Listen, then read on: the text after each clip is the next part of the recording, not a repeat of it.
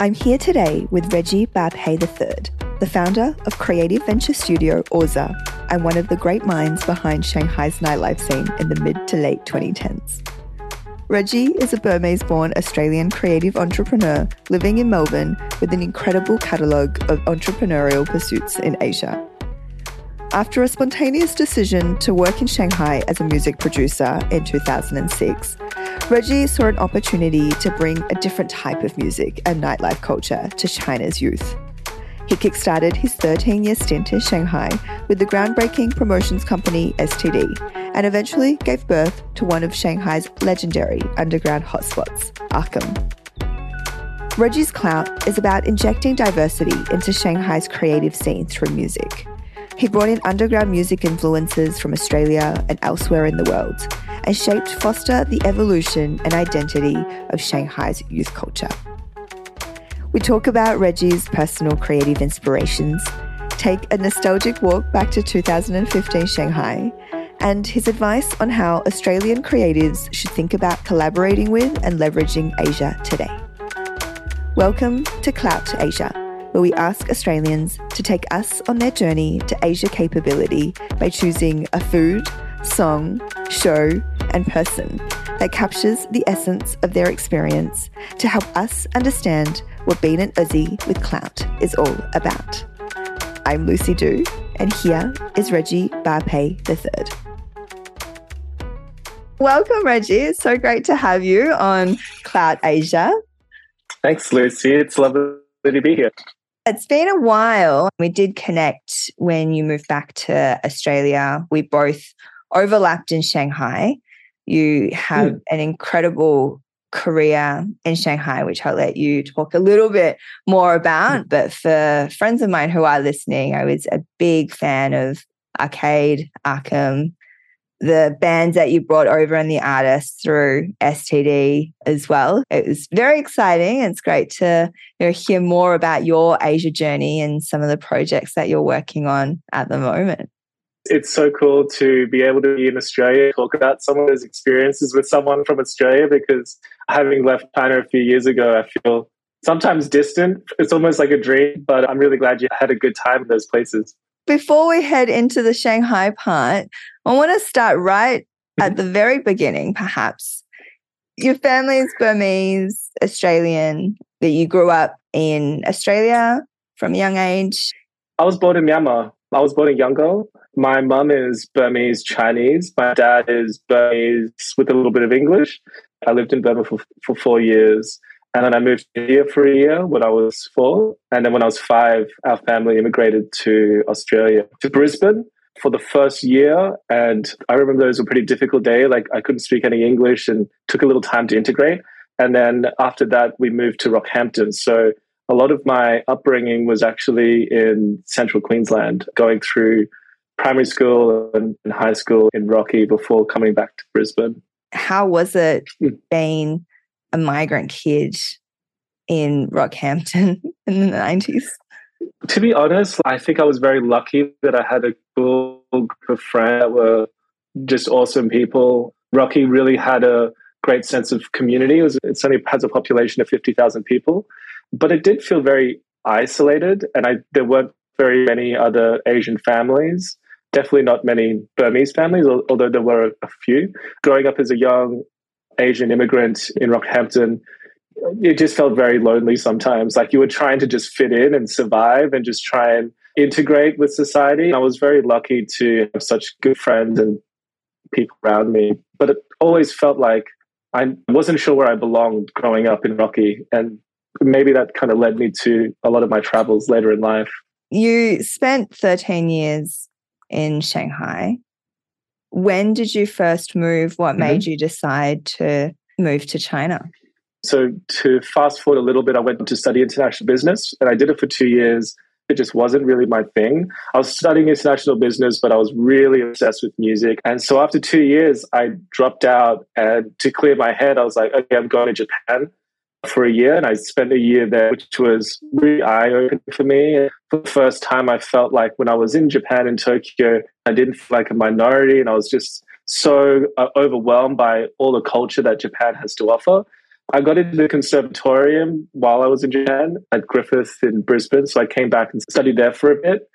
But then about, again, 2 years into my degree, I got an opportunity from a friend of mine that used to live in Japan that now set up a TV studio in Shanghai saying, hey, we need a music producer and composer and sound engineer. Would you be interested to come? So I decided to do that, and I made my parents very unhappy, very conservative, typical Asian parents. My dad's side is my mom's side are successful business people. I made it over there, and that's where I started my journey in Shanghai as this kid that really didn't think about China, just took a job on a whim, landed a few weeks later, and figured a lot of stuff once I got there. What year was this? This is 2006. So first year was working at this company. I was literally working 16 hours a day, 7 days a week, just in the studio, making music, recording things. The music was being used for TV shows, documentary stuff. And I was working like a dog. And then one of my friend colleagues, you need to get in the studio. And he's like, there's this party I take you to and you should check it out. So he took me to this party, and it was a pretty little bar, like underground. It's called C's Bar. Did you ever go there? Yes, I did. My friend used to teach me. Yeah, so that was my first taste of some sense of music culture that resonated with me.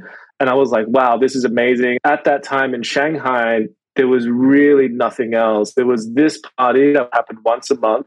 All the clubs were like very kind of Chinese, drinking green tea and whiskey. It really lacked that sort of underground culture, which I identified a lot to. So once I saw a glimpse of that, I was like, wow, what can I contribute to this culture? What can I contribute to this community? And that's what sort of led me to starting STD, which was literally a tongue-in-cheek, stupid party name. It was so stupid. It literally just came over a couple of beers. And then first event, our format was that we wanted to play a band, this band that I really liked in Shanghai called Muscle Snog. And then afterwards, put on some DJs. And so the place fits maybe like, 100 people. And the first night I remember, after promoting it for 2 weeks, there was 100 people inside the venue, maybe like another 100 people outside of the venue. It was like a street party. And at that time I was handing out condoms, just again, tongue in cheek, handing out condoms to all the people that were coming in buying tickets. And I realized at that moment, like, wow, this feels pretty special, and felt really nice to have found the community that I wanted to be a part of, but also contribute towards it. The show was amazing, and it really kicked off, I guess, the next 10 years of events and nightlife and promotions. I want to tell folks who weren't in Shanghai or may not have heard of STD some of the acts that you brought, including Pusha T, Anderson .Paak, Tokyo Monster, The Presets, only a very small handful of some of the many big names that you were able to bring to Shanghai, which I think is really unique. And you also ran your first bar, Arcade, the video game bar, and of course the all-famous underground Arkham, which I have to say every person, every expat in Shanghai probably has heard of, and if not, has been to many times. It's nice to look back on those days. After that first gig at Logo, we would do parties every 2 weeks. And before long, we were not just doing Shanghai bands, but bands from around China through Shanghai. And then shortly after that, I booked my first international DJ to bring to Shanghai. And things started to snowball. From there, we started booking more shows.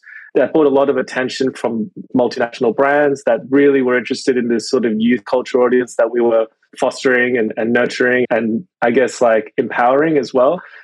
We just tried to bring as much music and diversity, punk bands to Square Pusher, like underground electronic music, to Peaches, which is just like really eccentric live shows, just because we felt that Shanghai deserved it. Shanghai deserved to witness the variety of culture and music from around the world. Arkham, I think that was probably my biggest accomplishment in China. It took a long time for us to find the right venue, and we found this amazing underground feels bunker warehouse, you could say, right next to the Chinese military barracks on Ulamu Nambu. In the very, very early conversations, when we came up with the name ST, we were daydreaming about creating a venue like Factory back in Manchester, where New Order and Joy Division came out of. And when we opened Arkham, it really felt like that story had come full circle. And we were like, great, this is it. This is where we can build a home for our community. And we were able to just have a lot of fun with a lot of people and a lot of music. My first gig that I remember going to Arkham was Kilo from Block Party. He did a DJ set. Oh, yeah. Nice. Yeah. I want to go back to the Asian youth culture. Being an Australian youth, yes, at the time still are, what were some of the differences that you saw between the culture in Shanghai, especially in the music scene, and compared with growing up? You nominated Nine Inch Nails for your music. Tell us more. The reason I chose Nails and specifically Trent Reznor was when I found out that Trent Reznor was the mastermind behind all the music and behind Nine Inch Nails. It was really inspirational moment for me to know that one person could do so much. And so that really gave me a lot of confidence to start making music by myself and set me on a trajectory of music production. But to answer your question about the differences between Chinese youth culture or Australian youth culture, I was really lucky to witness a very important period of the evolution of Chinese youth culture. I arrived to 6 and I left in 2019.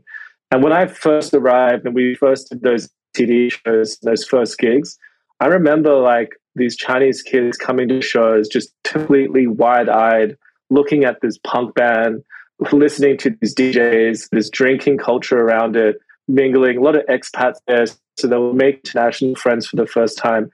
And you could see just this like fascination, but that fascination and their understanding of that culture and ingesting it and then starting to express it through themselves happens so quickly, such a fast evolution. And I think that part of that came down also to pair with emergence of social media, Instagram, things like that. Those Chinese kids were just listening to all this music. They would come to the next show and they'd listen to all the albums from the previous artists that we brought, and then all the music from the next artist that we were booking. And it was really this crazy exploration of culture and sharing culture, but then sizing that in their own way and expressing it in their own fashion. With China, there's obviously limitations to those expressions as well. I feel like we were there in a period where we were trying to find out what those ceilings were, because you can't always say things as freely as you can in Australia. So it was almost finding this safe space that they could explore and express themselves. I think fashion is a huge part of it as well. Like we've talked a lot about music, but fashion was something that I found a lot of Chinese kids could feel very liberal about and express freely. I was able to witness this evolution, and that evolution was just happening at such a rapid speed. This consumption of content and culture and then synthesizing it to make it their own, which I think if I go to Shanghai now, it'll feel a lot more Chinese than maybe the early days of STD, where there was a lot of imported culture from expats and things like that. I think when you do have certain limitations and restrictions and boundaries, whatever that might be, there's very unique ways in which you express your creativity. And some of those expressions maybe tend to be a bit narrower and deeper as well, as opposed to a broader approach. And I think like on the music level, there were limited bands and limited drummers, for example, that played in bands. So because of that, it also created a really interesting dynamic between the music that was coming out of Shanghai. So you would have a band that had a surfer rock guitarist. They couldn't find a drummer that was rock and roll, let's say, so they had to find a jazz drummer. And then there was also a synth player. And because it was so diverse, it just came out with some really cool, interesting music that was formulated by the limitations of the environment, which I think is always really neat because it tends to identify with that culture and those limitations at that time. For sure. I want you to tell us a bit about your current ventures and the current projects you're working on. I think it's really exciting. You've recently founded and created a creative venture studio called Orza. Tell us a bit more about that.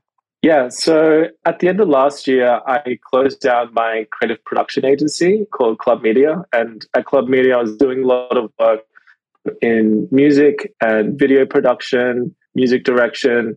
And when I closed down Club Media, I spent the beginning of the year trying to figure out how I want to operate moving forward.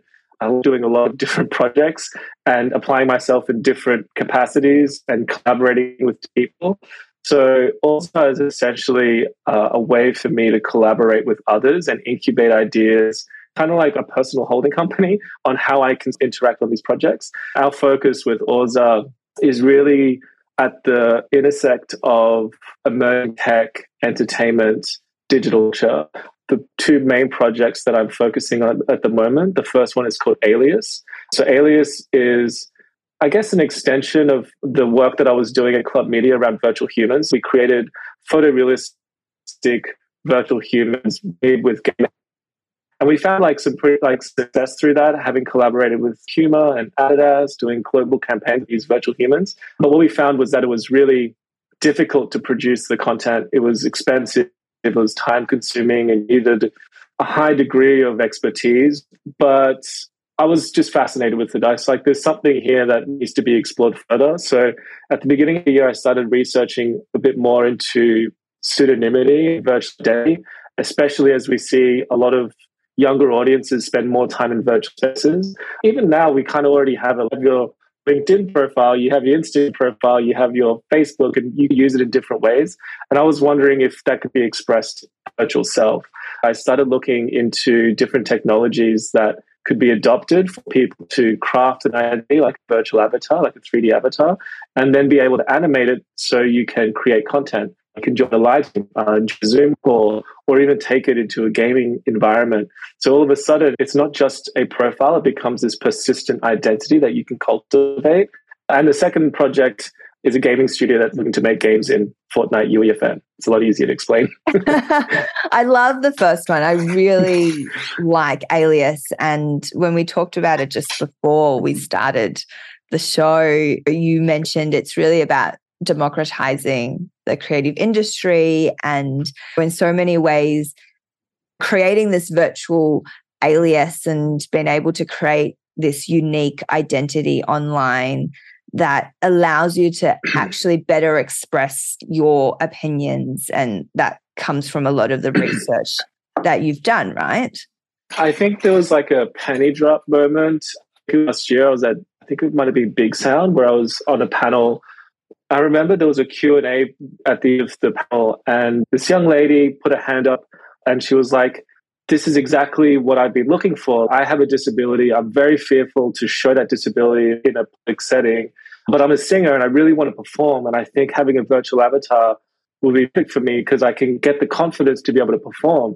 And admittedly, when I started going down the route of virtual humans, it was to work with brands and music. But then I realized maybe there's a more important social impact that these virtual avatars could have. There is a lot of research that's been done in pseudonymity in virtual spaces, like Reddit, for example. And so what the research concluded that when people have a pseudonymous profile, their participation in online spaces and interactions greatly increases. So as an example, if there's a virtual classroom and a virtual teacher and all the students have an avatar, they see that more students are likely to participate in questions.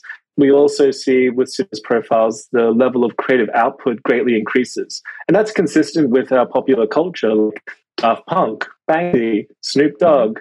These are huge, iconic people. And I think there's a liberating factor when you are able to divorce your creative output persona with maybe your physical persona.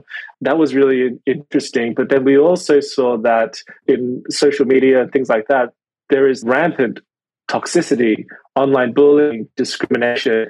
And that's a lot of it's tied to your physical identity. And so again, when you adopt pseudonymous identity, we see levels of discrimination reduced, online anxiety is reduced. And so that's really what I've been doing with Alias. And it's been a bit of a slog and a lot to learn, but we're very close to putting something out in public for people to start testing in the next month or so.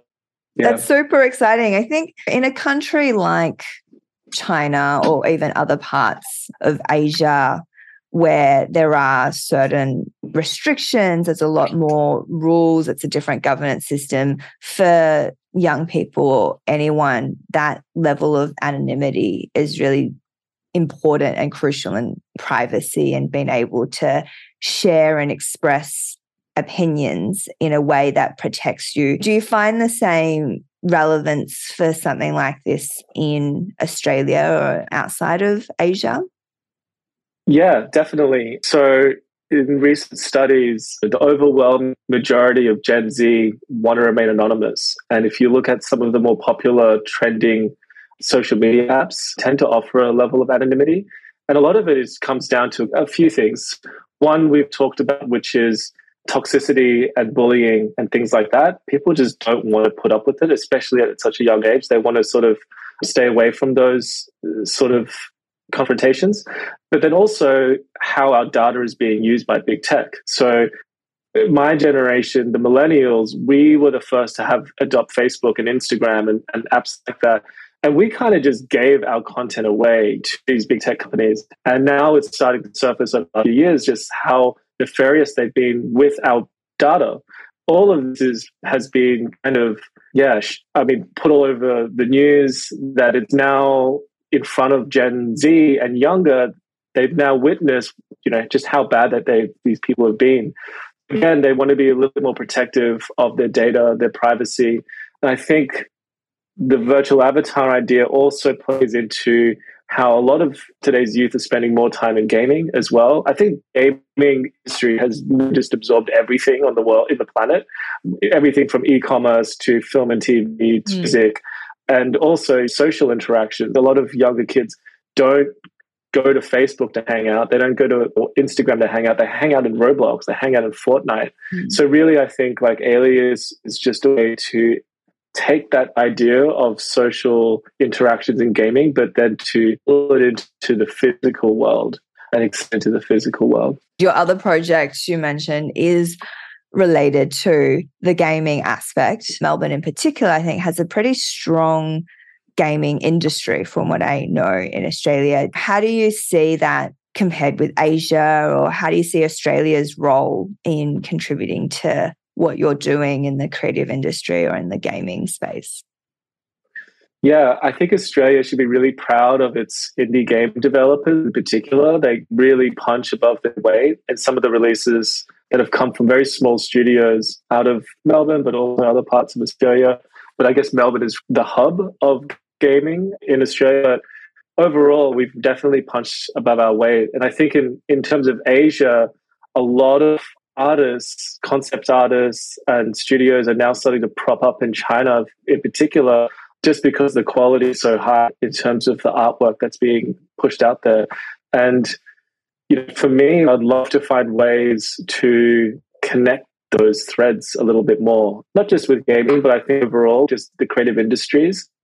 One thing I've noticed coming back to Australia in 2020 is how isolated it feels here still.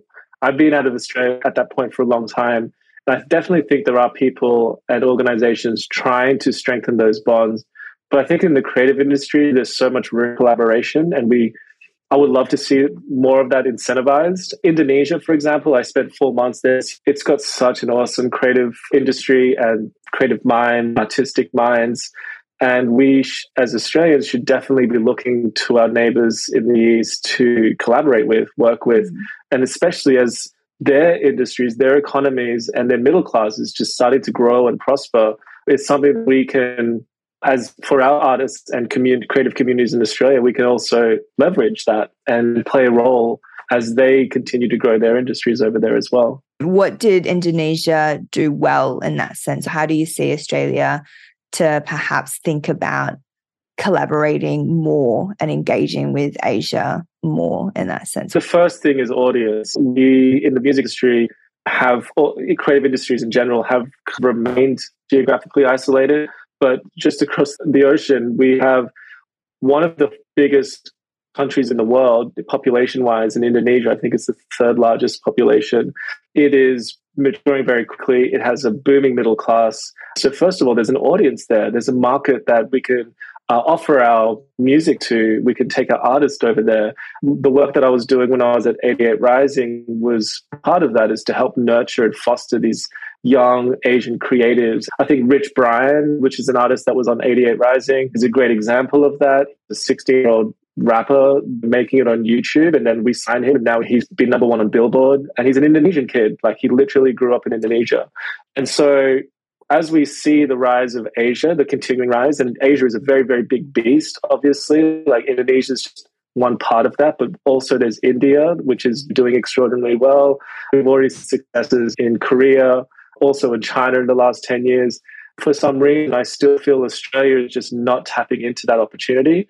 We have an amazing foundation of talented Asian Australians as well. I do think that the coming generations will probably be instrumental in building those bridges between Australia and Asia as more opportunities arise for them. I would say definitely it's been limited. There's been that bamboo ceiling over the last 20 years or so.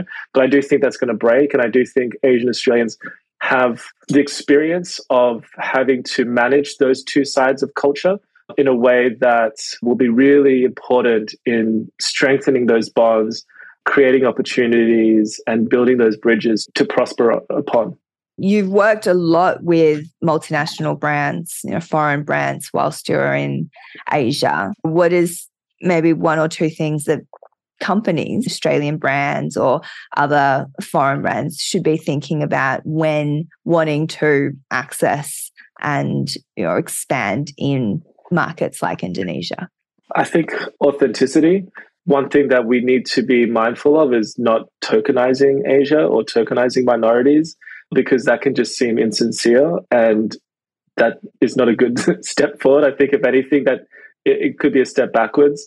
So when entering these markets, it's really about understanding the market. It's important, if it's the first time you're entering a market, to have some local guidance, whether it's a partner or an agency that can give you that valuable insights on how to enter the market.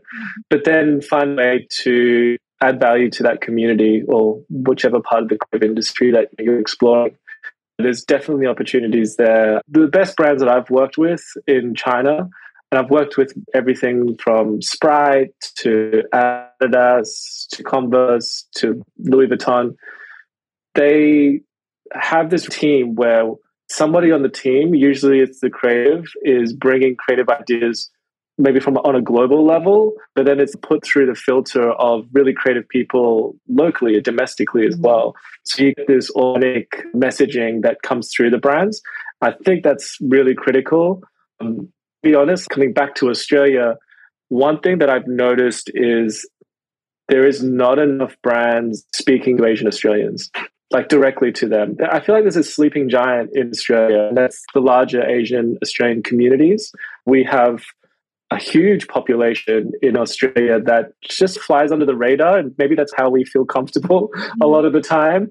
But I think that there is a mass population that want to be recognized, want to share our cultures and be spoken to in a very respectful, direct way, instead of just being like, hey, there's just another Asian person in this TV commercial to tick a box. You know what I mean?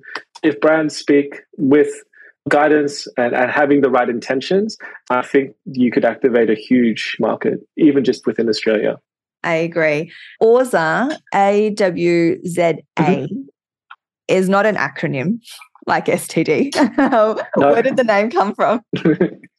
On STD, I just want to mention, we actually just called it STD, but at the time, no publications would put us in their street presses.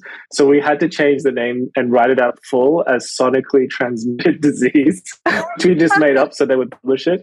But yeah, AWZA, the full word is Awzati, and that's a Burmese fruit. That's the Burmese name for custard apple. It's just a fruit I really like. I just really like the look of the word. I've always wanted to find a way to implement a little bit of my Burmese heritage in the things that I do. So I wanted to put it into my company name, and I just really like the look of AWZA, and I like a good custard apple. I love it. It's such an exciting venture and are really looking forward to staying across all of your projects, both the current and upcoming ones. I want to jump finally to your last two nominations before we wrap up. For movie, you have picked Spider-Verse. Why did you pick this particular movie? I've always been a huge fan of animation, and since I was a kid. And I think the work I was doing at Club Media, we were doing a lot of streaming and working with virtual avatars and things. And when I first watched Into the Spider-Verse, I was really just blown away by the technical and creative expertise. It almost just completely reinvented how animation could look in my eyes. Up to that point, we were getting very familiar with Pixar and DreamWorks, these bubbly characters, very polished, very shiny. And then Into the Spider-Verse, maybe again, it just resonates to me on a personal level, but it was rough and it had elements of 3D, it had elements of 2D. It felt like a comic book that had come to life. It's really inspiring, the art style itself as well. And that art style is becoming more popularized. And it's also something that we're looking to implement in some of the avatars that we're creating for Alias. Across the Spider-Verse was a big inspiration for that. I love it. And finally, for person, you have nominated Icelandic singer-songwriter Björk. Björk is one of my heroes, I would say. I think growing up in the 90s, listening to a lot of metal and alternative rock, she was just this fearless, ultra talented, unique personality that just stood out from everything else. I was always attracted to her music, and I know she's not Asian, but she looks Asian. But it was also something that I just looked up to as like someone of minority that was just crushing it and just completely fearless and courageous. And throughout the years, she has this curatorial ability to find the most wicked, talented people, pull them together for her projects. And I found that really inspirational, especially as a creative director as well. She just reinvents herself. She does just amazing music time after time.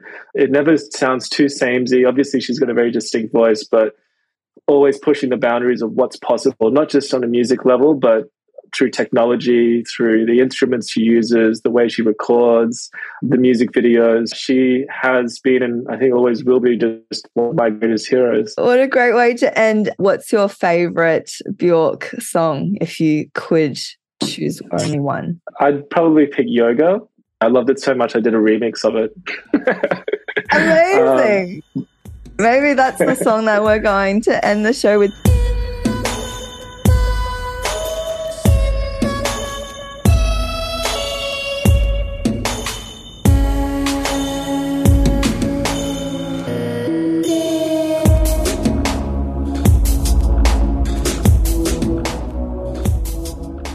Thank you so much, Reggie, for being on the show. So excited to keep following what's been happening. So great of all the contributions that you and your team made in Shanghai. It definitely made my personal Shanghai nightlife very enjoyable. Thanks for being on the show. You're 100% completely welcome. It's always lovely to catch up, and thanks for inviting me onto the podcast. And yeah, for anyone that's listening that ever wants to just have a chat, works in the creative industries, works in emerging tech, I'm really excited to meet other Asian Australians or just Australians in general and find more people to collaborate with and join the journey.